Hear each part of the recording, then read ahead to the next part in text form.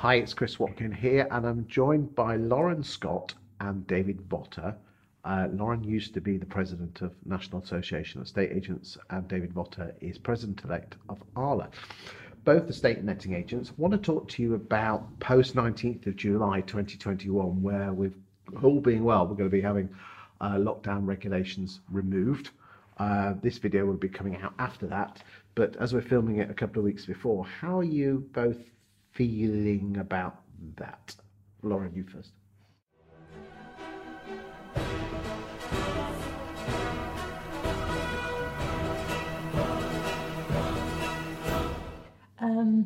I'm conscious of how my team are going to be feeling, about how they will feel about being customer facing, their anxieties and how to overcome that.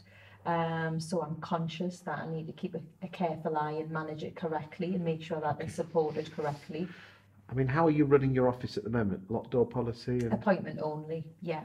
And that's working well, but we are losing business with the usual just walk-in traffic. We're very lucky to have a vibrant high street. We're an up-and-coming town, and there's beautiful businesses popping up, and the high street is buzzing, so I'm so happy with that. But we are losing business of what we would on a usual Saturday or busy Friday afternoon, where people would just walk in for a chat and have a talk about the future and selling. What are people coming to your door and you're saying, no, I can't let you in? What we're doing is we're going out onto the street to talk to them. So in the nicest possible way, we're explaining, unfortunately, we've got a closed door policy by appointment only. But if you give me one moment, I'll get my mask and my pad and we'll have a chat outside. It's not the same as sitting down, offering them a cup of coffee, sitting them down at a desk. Okay, why didn't you change your policy? Because the rules changed that you could have people in your office. Because the staff are nervous. They're very, very nervous. And for me, I need to make sure the staff are safe and comfortable, so we still have a locked door by appointment. I mean, it's interesting that you came down today on the train, and tell me what you were saying to me about your nervousness of just literally going out for the first time in over a year. Yeah, absolutely. I mean, this is my first engagement, should we say, and obviously before COVID hit, I was the president at the time, and I was used to 3 or 4 engagements or meetings out of Newcastle, either via train or plane a week. And so this is the first time that I've been out, and I was really anxious yesterday evening.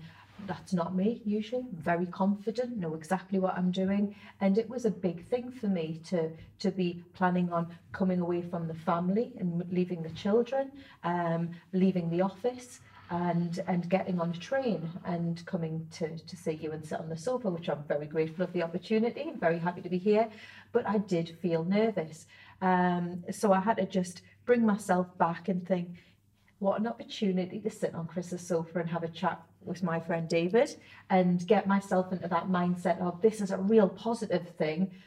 Don't be worried about it. Let's get prepared. And once I was there, I was fine, but I did feel nervous. And I'm conscious that my staff feel that as well. You can see when there's people coming to the door, especially some of the older ladies are worried. You know, they're still very careful of what they do, where they go, and to be faced with strangers. To me, they're customers and clients, but to them, they may feel like strangers. Walking in off the street into an enclosed environment can be scary for them, and they are scared.